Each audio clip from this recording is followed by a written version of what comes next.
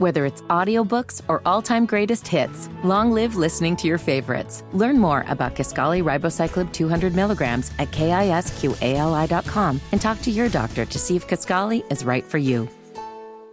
This is Instant Replay on Sports Radio 92.7 WFNZ, featuring the best of the best from today's conversations, observations, and ruminations, because great radio is still fresh the second time around.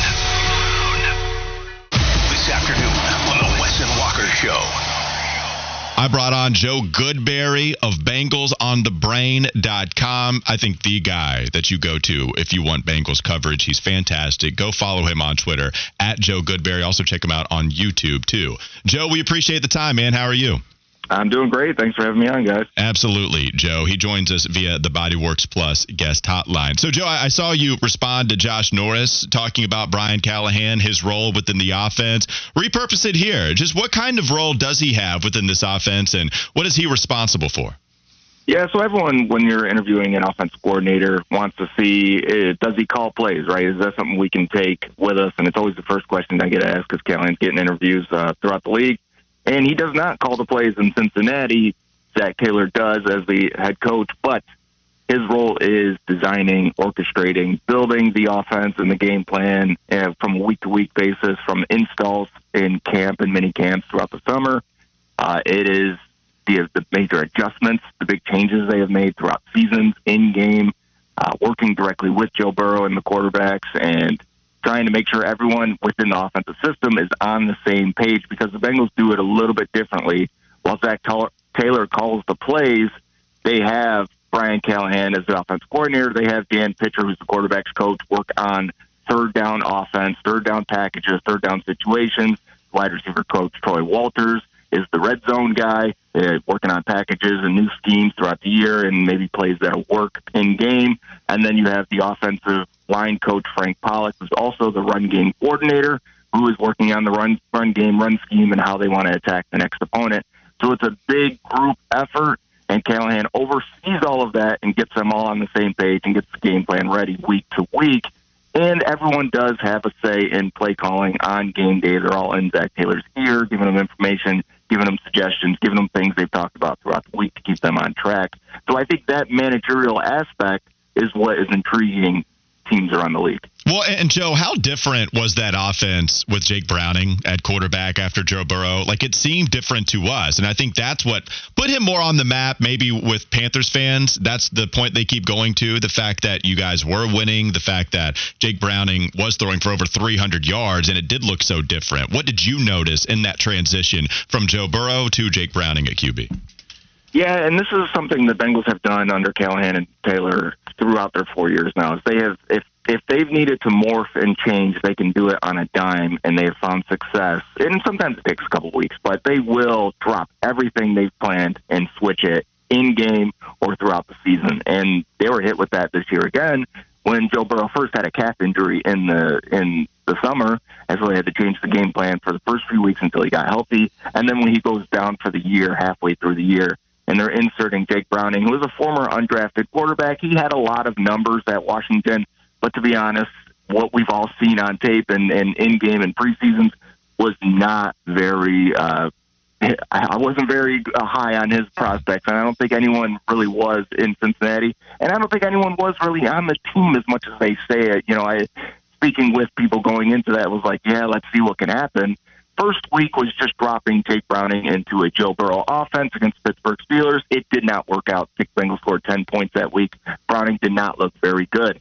And they said, okay, it's not going to work. We gave you the opportunity to be Joe Burrow. You're not Joe Burrow. Let's scrap it and go completely different. And they did. And that is a sign of a good coach. And what they did differently was, okay, let's get you under center more. We're going to run the ball a little bit more, be more varying in our run scheme.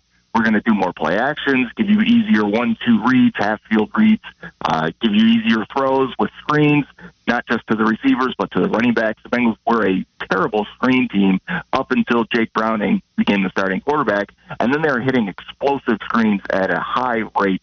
And that's something that's like, okay, I didn't think they could do. I didn't think it was in their repertoire. I didn't think it was in their pocket to pull out.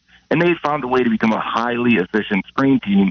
And that's, again, a mark of what they've been able to do while Callahan's been there. And I think it definitely got not just Callahan, but Dan Pitcher on the map for coaching interviews around the league, because you're like, hey, if I can get solid production from a guy who nobody believed was actually good at quarterback, what can you do with a guy that's really good or a top pick like Bryce Young? And I think that's where the interest is. Joe Goodberry joins us on the Bodyworks Plus guest hotline. You can follow him at Joe Goodberry from Bengals on the Brain. And Joe, when you talked about his quarterback success and what he did, do you feel like that is the best indicator that he can get the most out of Bryce Young here? Yeah, definitely. I think anytime a team's looking for a new head coach or even an offensive coordinator, you're looking, can I get the best out of the quarterback? Can I maximize our quarterback here or find the guy that's going to be next? Now, the Panthers obviously have drafted their guy, and you're going to have to get the best out of him no matter what for the next 3 years at least.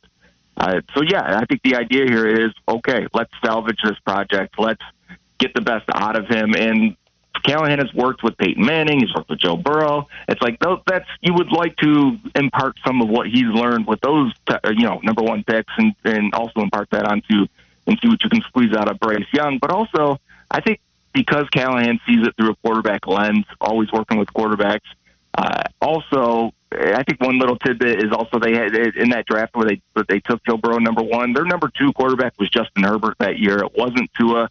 Like, they see quarterback very clearly. I think also part of it is in Cincinnati that's also different is the coaches, because Bengals have the smallest scouting staff in the league, they use their coaches as scouts. So, like, when the season ends, they go right into looking at these draft prospects. They go right into evaluating these college players, and they have to have opinions. They have to be ready. They've got to talk throughout the off season until the draft day comes. They get the guys they want because of it, because they're such a big part in drafting. And I think that's also key to a guy that is going to be a head coach or running the show or running a program. And so I do think there's a lot of positives here, number one, from the quarterback perspective, but also overseeing the offense, and then how does it affect you in the draft and players you are acquiring? Well, one of the guys that we were talking about in a true position of need here is wide receiver. And so we know that T. Higgins was one of his receivers and is expected to be a free agent when the offseason hits. And do you think that he could possibly come over here if Callahan is the hire? Do they have that type of relationship? See, I don't expect T to even see free agency. I expect the Bengals to tag him. That's just how they do it. It's very similar to the Jesse Bates situation a year ago where, hey, we couldn't get a deal done, but we still believe we're in a Super Bowl window, and we believe T helps us get through that window, and they're going to tag him. And, hey, if a team is interested, and I've heard the Panthers have been interested before in T and have tried to have talks, but the Bengals are very hard to deal with in terms of trades because they're going to overvalue their own guy. They're going to say, no, we want a first-round pick no matter what. And the Panthers going to say, hey, we've got 33. Isn't that good enough? Isn't that close? We'll have to see how that plays out.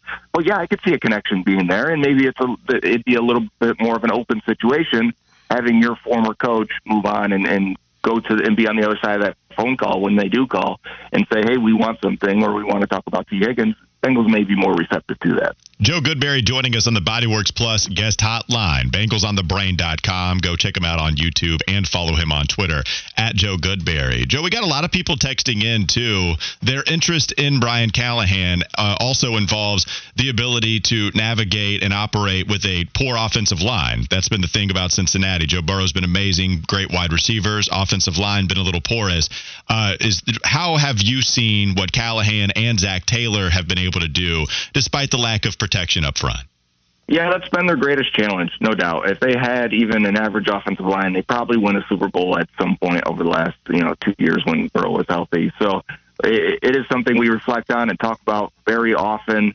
I think part of how the offense has changed under Callahan and during the Joe Burrow era is a big part of the offensive line, from being one of the quickest passing teams in the league, getting the ball out of Joe Burrow's hands, to using play action and misdirections and screens to try and limit the pressure, limit some of the true pass sets so you're not putting so much pressure on your offensive line. If you remember that 2021 Super Bowl against the Rams, the Bengals only ended up having one starter return the next year on that offensive line. That was former first-round pick Jonah Williams, who's still a starter as of now until he hits free agency. But it was a bunch of guys that never ended up playing in the NFL again, and they made it that far, and they were an explosive downfield offense that year, with hitting deep shots to Jamar Chase and T. Higgins. They did it in that Super Bowl. The following year, teams put a cap on it and said, we're not going to let you throw deep down the field anymore. We're going to be a cover 2 shell against you guys and force you to do everything underneath. And it slowed the Bengals down for the first 4 weeks. They were really poor against the cover 2. They couldn't figure it out. Everyone's like, Zach Taylor, Callahan, they're not it. At the end of the season in 2022, the Bengals were the number 1 team against cover 2 defenses in terms of efficiency and EPA, and they got back to the AFC Championship game, losing by 3 points. Again, with a bad offensive line. The final play in 2021 was Aaron Donald beating Quentin Spain at left guard. The final play of 2022 was Chris Jones beating, I think it was Hakeem Adeniji at right guard and ending their season on the final play. And it's just, you wonder if, while they did get past it, while they did survive as much as possible with one of the worst offensive lines, we have our own, if they could have protected it a little bit more, if they could have done a little bit more. But at the same time, you give them credit because they've done a lot. And now remember, Brian Callahan is the son of Bill Callahan, the offensive line running game coordinator for the Browns, who is the best offensive line coach in the league, hands down. And I wonder if there is some of that bleeds over into Brian and why they got probably better play out of the O-line, or were able to have a functioning offense with such a bad line. And so on that point about his father, how big of a presence do you think his dad will be if he were to come here with him, at least early on in his tenure? If he were to come with him, I think it would be huge. I mean, clearly he is the best O-line coach and would get the run game going instantly. It would be, we've said the same. If we had his dad here in Cincinnati, well, I feel like we'd have a ring as well. So, it would be gigantic. Now, I have talked to Brian about this. I have asked questions before, and it was, hey, do you want to work with your dad? Is that something you strive for? How come he never came to Cincinnati? And it was, I kind of want to be my own man. I want to do my own thing, but sometimes you want the best of the best. And if the situation happened and they did coach together, then so be it. So I don't know if it's something he would automatically say, hey, we're getting my dad to come with us, where it's more of, if it happens, if he's the best guy, then he would do it. Joe, do you view Brian as that alpha type of coach that can run a team and has a strong hold on his team and everything that happens? Or do you fancy him more as a coordinator that puts more of the responsibility on the players to kind of take care of themselves?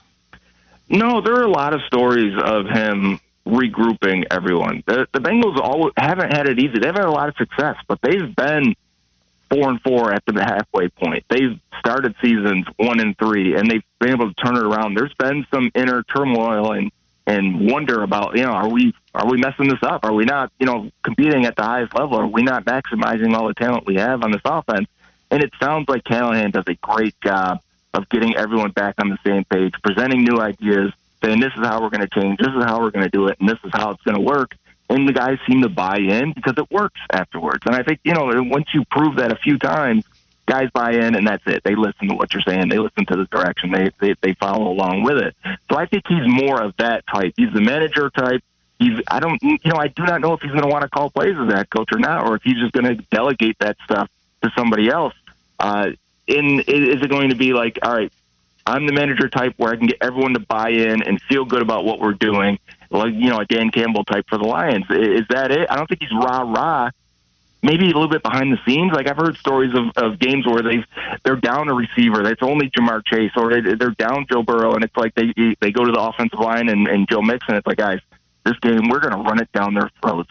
We're going to take their will. We're going to win this game because of you guys up front. Are you ready to do it? And the guys are they're like, let's do it. We're bought in, and they go and they do it, and they find a way to run the ball. For the first time in 10 weeks, they average over 5 yards per carry, and they figure it out. That game against the Panthers, if you remember a couple of years ago, Panthers were number one run defense, and that was a very similar game. They didn't have Jamar Chase. They're like, hey, we need to run this. We're going to run it against the number one defense. And Joe Mixon goes for 5 touchdowns. And that was one of those games where they're like, we can do it.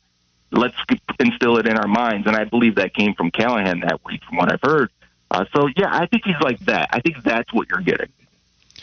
Wes, I'm on the Callahan caravan right now. Everything's sounding pretty good, isn't it? We got a lot of people on the text line saying, all right, I'm sold.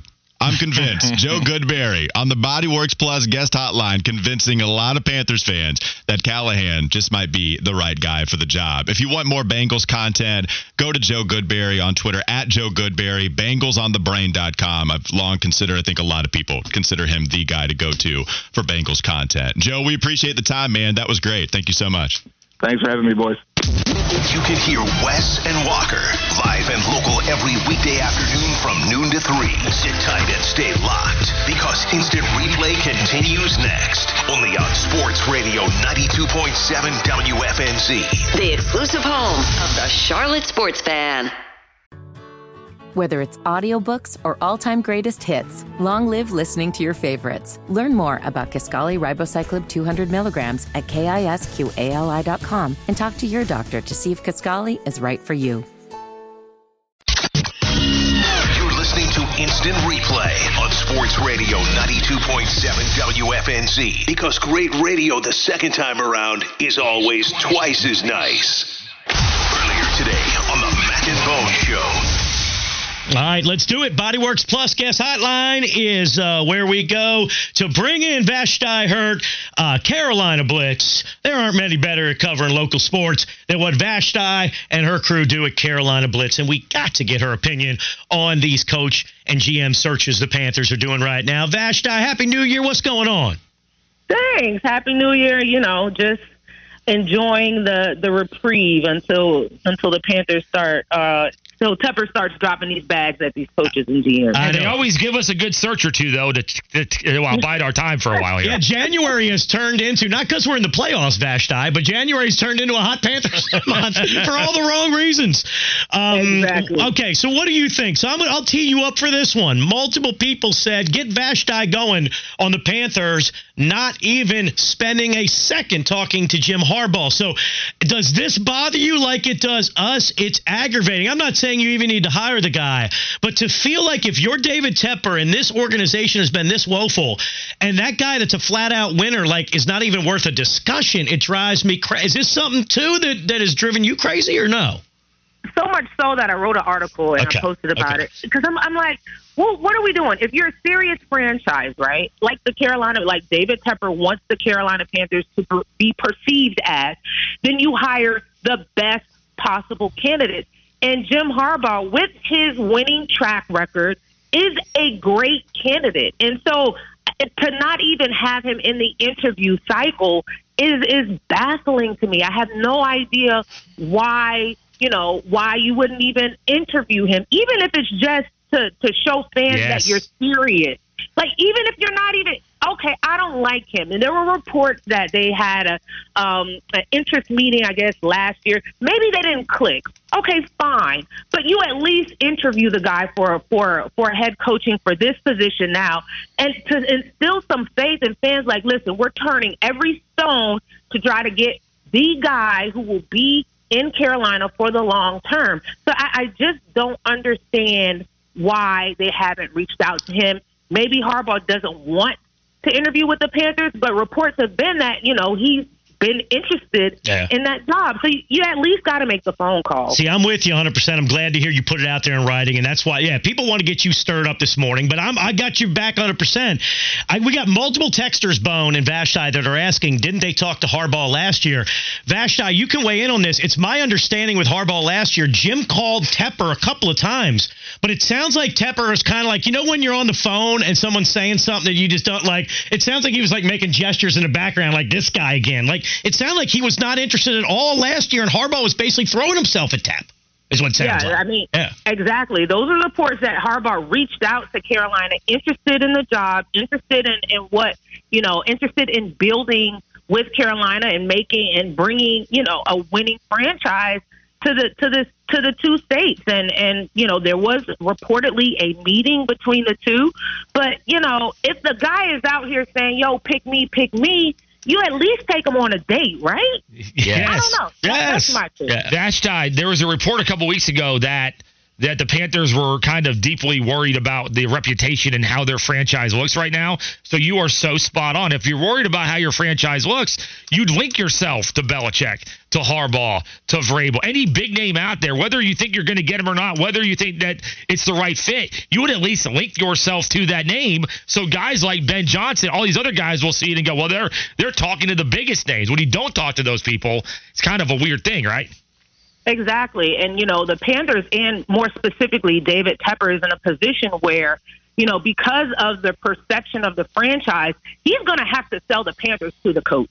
I mean, yes. if you want a top candidate, if you want one of these hot names like a Ben Johnson or, even Slowick from Houston, you're going to have to sell the Carolina Panthers, and you're going to have to sell yourself. Usually it's the other way around. Yes. But because of everything that has happened, because of the coaching carousel, because of the drink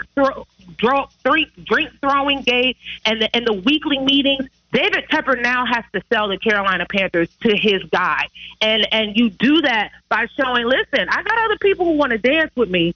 So let's see how this works out. But right now, I'm just very confused by how they're handling it. And he has this outside firm, Sportsology, who's supposedly helping him. I just am curious how much influence they're having in this search so far. Good question. Vashti, Joe Person's got a piece up this morning about Dan Morgan's been involved in the head coach search interview. So that leads to more of, all right, is the plan going to be Dan Morgan personnel, and then maybe one of these guys will be their cap guy? That looks like it could be the direction they're headed in.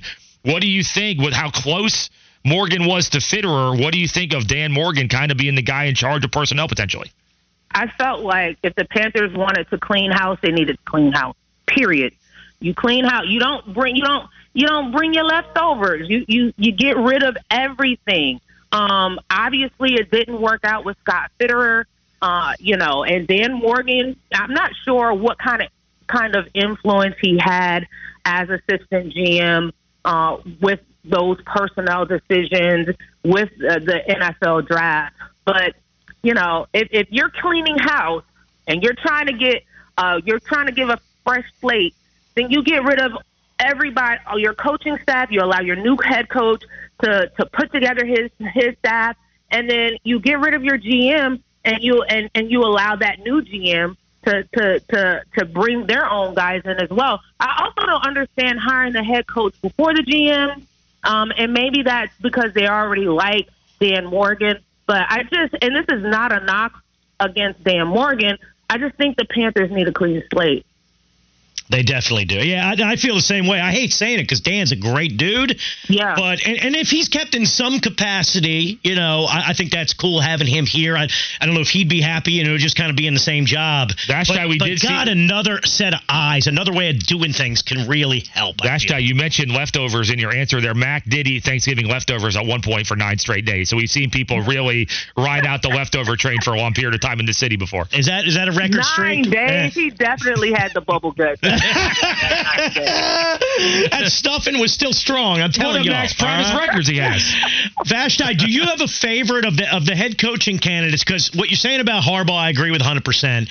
But of the ones, it's starting to become clear. Okay, they've done I think 11 of the interviews. Apparently, Avero and Callahan, it's been reported, are going to get second interviews among others. Do you have a candidate of the group they've talked to that you like the most, or a candidate or two? What are your feelings about that? I would probably say Ben Johnson, and I know that everybody's on this Ben Johnson train, but what he has been able to do with that Lions offense is you can't deny that. I mean, I think they've been top 5 since he's been calling plays. And I like the way that he meshes the run game. He relies on the run game and also the passing game. So I like Ben Johnson. And you know who I like? That Houston Texans offensive coordinator, Bobby Slowick. That Shanahan coaching tree is tough. And he's part of that coaching tree. What I've heard, and I think T-Bone posted on Twitter what a reporter who reports for the Texans said about his coaching style and his offense. And I was reading and I was like, oh, this is lit. So what he was able to do in Houston with C.J. Stroud and with all of those young players and how he was able to bring the best out of his guys, I like what I've seen from him. So right now, I would say those would probably be my top two guys if you're bringing in somebody new. But I also fear that, unless they put it in their contract, look, we're not doing weekly meetings, I don't like to be micromanaged, they're still going to have, they don't have the cachet, they don't have the resume to tell David Tepper to sit back. And that's another reason why I thought that Jim Harbaugh would be a good choice for Carolina because, sometimes you got to flex your muscles. David Tepper has a pair of a set of brass balls, they say, reportedly on his desk because he has the resume to back it, right? And the money. Sometimes you need to have somebody who has their own set on their desk to counteract that energy. And that's why I like some of these coaches who can say, look, I've done this before, back, relax, let me handle this. Vashti, what are you guys working on this week at Carolina Blitz? I assume some coverage tonight of Wake Carolina, right? Yep, I'll be at Wake Carolina. Duke fell to Pitt, so we'll see how they bounce back. With if Duke falls during an NFL playoff game, my question would be, did it really actually happen? That's just my own personal perspective on the situation. I love the way Vashti came up in here, Bone, and had to remind you your Blue Devils lost. You know what I mean? Vashti, we were trying to play it cool today. I wasn't. They were without Roach and Mitchell, yes. So see how these guys recover from injury. They play Clemson at the end of the week. So we're in college basketball season and then on Coach GM watch right now. All right, check it all out at Carolina Blitz. Vashti does a great job at covering all of that stuff going on, whether it's Panthers or college hoops here in state. Vashti, always a pleasure. Thanks for coming on. Be good. All right, thanks for having me. Listen to Mac and Bone every weekday morning from 6 to 10. Instant Replay continues with more in a moment. Only on Sports Radio 92.7 WFNZ. The exclusive home of the Charlotte Sports Fan. Whether it's audiobooks or all-time greatest hits, long live listening to your favorites. Learn more about Kisqali Ribociclib 200 milligrams at KISQALI.com and talk to your doctor to see if Kisqali is right for you. This is Instant Replay on Sports Radio 92.7 WFNZ. Earlier this afternoon on the Kyle Bailey Show. Some big wins in the ACC, though, even though the overall national opinion of this conference couldn't seem to be lower. We got Wake and Carolina tonight. We'll get to it all now with Stephen Wiseman. Covers Duke and he covers the ACC for the News and Observer. He's back with us on the Bodyworks Plus guest hotline. What's up, Stephen Wiseman? How you been, buddy? I've been well, Kyle. How have you been? Today's the first. The ACC just announced the first weekend of football games. So I guess we're supposed to talk about football this week.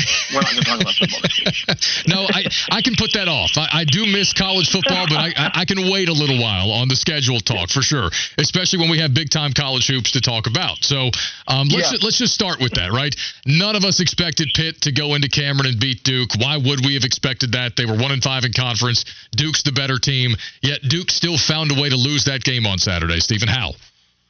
They did. Obviously the headline, you can't overlook the fact that they had two starters on the bench in street clothes, Jeremy Roach and Mark Mitchell. So, that's certainly played a role. There's nobody around that. But especially because that's a team that Duke had beaten, by 22 points just 11 nights earlier up in Pittsburgh. So, but John Shire wasn't buying that. Didn't use that as an excuse. He didn't like the way the team came out. They were down 9-0 in the blink of an eye. He had to call a timeout, 17:30 something to go in the first half. These are things that don't happen to Duke at Cameron very often. And the team just didn't have their mind where it needed to be, and they got out-rebounded. They didn't defend very well. They shot decent, but it was more not defending well, not rebounding. And basically, Pitt was the tougher team. And so that happens sometimes during a season. Normally you want to get through that, especially against a team in the lower division, and get the win anyway, but that wasn't in the cards for Duke the other night.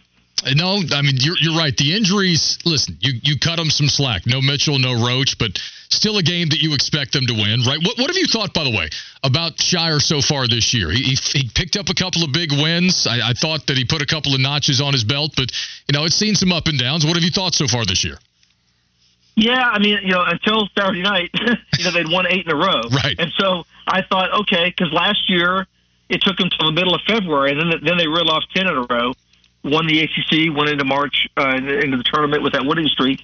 And I thought, okay, well, they got it done earlier this year. They were able to find what they needed earlier, especially because the week before they had beaten Georgia Tech, again, a team at the bottom of the conference, right? But that they done it without Mitchell, and Roach didn't play most of the last 8 minutes of the game, and they still were able to win a close game. So I thought, okay, this team has some grit. They have some pride in their home court. They beat Baylor up in New York, a very good win, and they started to kind of put things together. And then, they had a clunker. And so, he still is going to lead on. This is the team with 4 starters back, right? So they should be able to get through this and get back to their higher level of play. And that's where he is now. And but I have to say, I haven't seen him as angry after a loss as he was the other night at Cameron after that loss to Pitt. He was, pounding the table with his fingertip multiple times, making points, and just really was disappointed with how the team played. There you go. We got Stephen Wiseman, sports writer, assistant sports editor, News and Observer, covers Duke, of course, Believe Network co-host over there on the podcast network as well. He's with us on the Bodyworks Plus guest hotline. So as far as tonight goes, let's move on for a second. Carolina Wake. Carolina's 7-0 in conference. They are rolling right now. Wake Forest, Steve Forbes, we were just talking about Coach Forbes. He needs to make the tournament. He took some heat over the weekend for leaving his starters in late against Louisville, but he's saying, hey, guys, it's metrics-based with these net ratings. Like, you got to do it. He hates it, so on and so forth. But, I mean, they're doing everything they can to make the tournament, and a quad 1 win over Carolina tonight would be a massive step toward doing so. What do you think about this game tonight? Yeah, it really is. It's not a must-win for Wake because it's only January. But if you win this one, that prevents some must-wins down the road, right? You can go ahead and get that hay in the barn, money in the bank kind of thing. And so this is a game where we're going to see how far this program has come under Forbes. They've come a long way. He's done a really good job up there and gotten them closer to where they want to be back to the NCAA tournament. And this is a team that's good enough to get to the NCAA tournament, but they need to win like tonight. They don't have any quad 1 wins. They don't have any bad losses. There's a lot of teams like that in the ACC. They don't have any bad losses, but they don't have any great wins. And they need a quad 1 win or 2 or 3. And so when these opportunities come, like tonight, they need to grab one. Yeah, they need to grab. Well, now, Carolina. All right, give me your honest assessment of Carolina, right? I think that they're a team that should be at least in the discussion of Final Four and, maybe beyond. But they also have taken some losses this year that make you question that. Their recent play lately, I think, has to be taken into account, of course. But, how good do you think they are? Yeah, I mean, right now, they're playing as good as a team that can go deep into March like a couple of years ago and get to the Final Four and get to the last night of play with the balance they have, with the inside game. Baycott's always there, right? And now R.J. Davis is playing like an ACC Player of the Year candidate. And we didn't know what to expect from him after Caleb Love left, that more was going to be on R.J., and he's been able to handle it very well. And then Harrison Ingram coming in has been a big difference for him. Cormac Ryan, the transfer from Notre Dame, has brought grit and toughness and some sandpaper to that team. And I just really like what Hubert's done over there and how he has them going right now. Right now, they are as good as anybody in the country. And but as we've seen, that can change quickly. And so we have to see if they can continue this on through regular season play. Yep, no doubt. Now, NC State, let's talk about the Wolfpack for a second. They take a tough loss at home to Virginia Tech on Saturday. And, after a couple of weeks of, I think, questionable basketball, they picked up a couple of wins that made you say, all right. And then Kevin Keats, gets a little salty and, hey, we're tougher than people give us credit for. But now we look up, they're 79, I believe, in the net rankings. They're 0-4 in quad 1 opportunities. There's still a lot of opportunity out there. But NC State, give me your assessment right here on January 22nd. Yeah, I mean, right now, they're not a tournament team. And it's because they lost to Virginia Tech is a big one. That's not the only thing, but the fact they don't have any quad 1 wins, again, like Wake, they don't have any bad losses. Their only losses are in quad 1 and quad 2, so they don't have any of those real clunkers. But they don't have any win that sets them apart from the teams they're going to be competing with, in other conferences to get into the tournament. So they need to get one somewhere. And that's another thing about the ACC of this year and in recent years. There aren't as many quad 1 opportunities out there as there normally are. because teams aren't as high up in the net. You don't have 8 teams in the top 50, top 30. So again, like Wake, you have to get them where you can, and that was disappointing for NC State on Saturday to lose that game at home after they played so well down the stretch, coming back to beat Wake. That was a big win for State, but they kind of fumbled a little bit of that momentum away against Virginia Tech. Yeah, they did. I don't know what the Hokies are, by the way. I'm a proud one. I know that. And Mike Young's done a good job with the program, but I just don't know if they've got enough juice this year. I thought Saturday went a long way toward, staying in the mix, staying in the conversation. But what do you think? I think the backcourt's got enough, but sometimes I wonder about that front court. That's exactly right. I mean, Padula and Hunter Couture, those guys always are dangerous. They can win a game. They can take over a game in that backcourt. But it's just a matter of if they can get the easier baskets so you're not relying on jump shooting all the time. That's a dangerous way to go about life. And they haven't been consistent enough in the other areas of the game. But I mean, I know 1 week from today, I'll be up in Blacksburg probably when Duke plays Virginia Tech, and that's always a game that Duke has trouble up there. And that's, again, you talk about a quad one opportunity. There's one right there for the Hokies. They already have 2 quad one wins, so that's why they're higher in the net. I think they're in the 50s, 51, 52 compared to NC State, and so they're in the conversation because of what they've accomplished already in non-conference play. I mean, the ACC has 2 top 25 net rankings teams right now. 2 top 20 to be technical, but there's talk that the Mountain West is going to get more teams in the NCAA tournament than the ACC, Stephen. And looking at the net ratings, obviously you can see why. But what do you think of that? I mean, has the ACC lost that much over the last handful of years? Yeah, it's really more. You have so many teams, and then next year it's going to be worse, right? You're going to have 3 more teams in.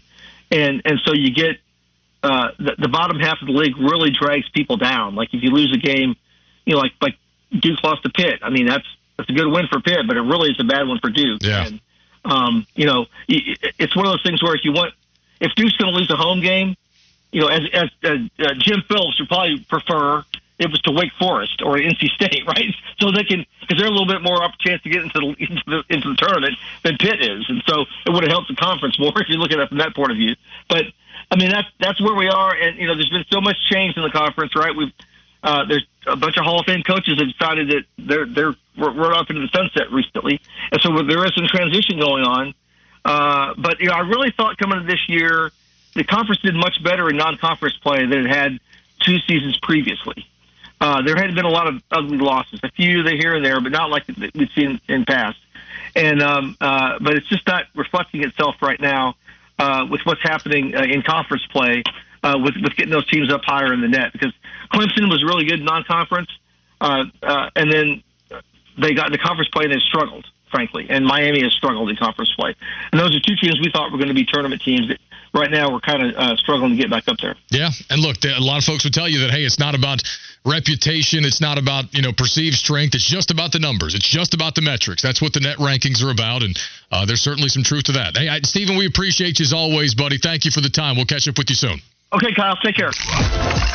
You tuned into Instant Replay. When the audio was so good, it has to be heard again. Only on Sports Radio 92.7 WFNZ. The exclusive home of the Charlotte Sports Fan.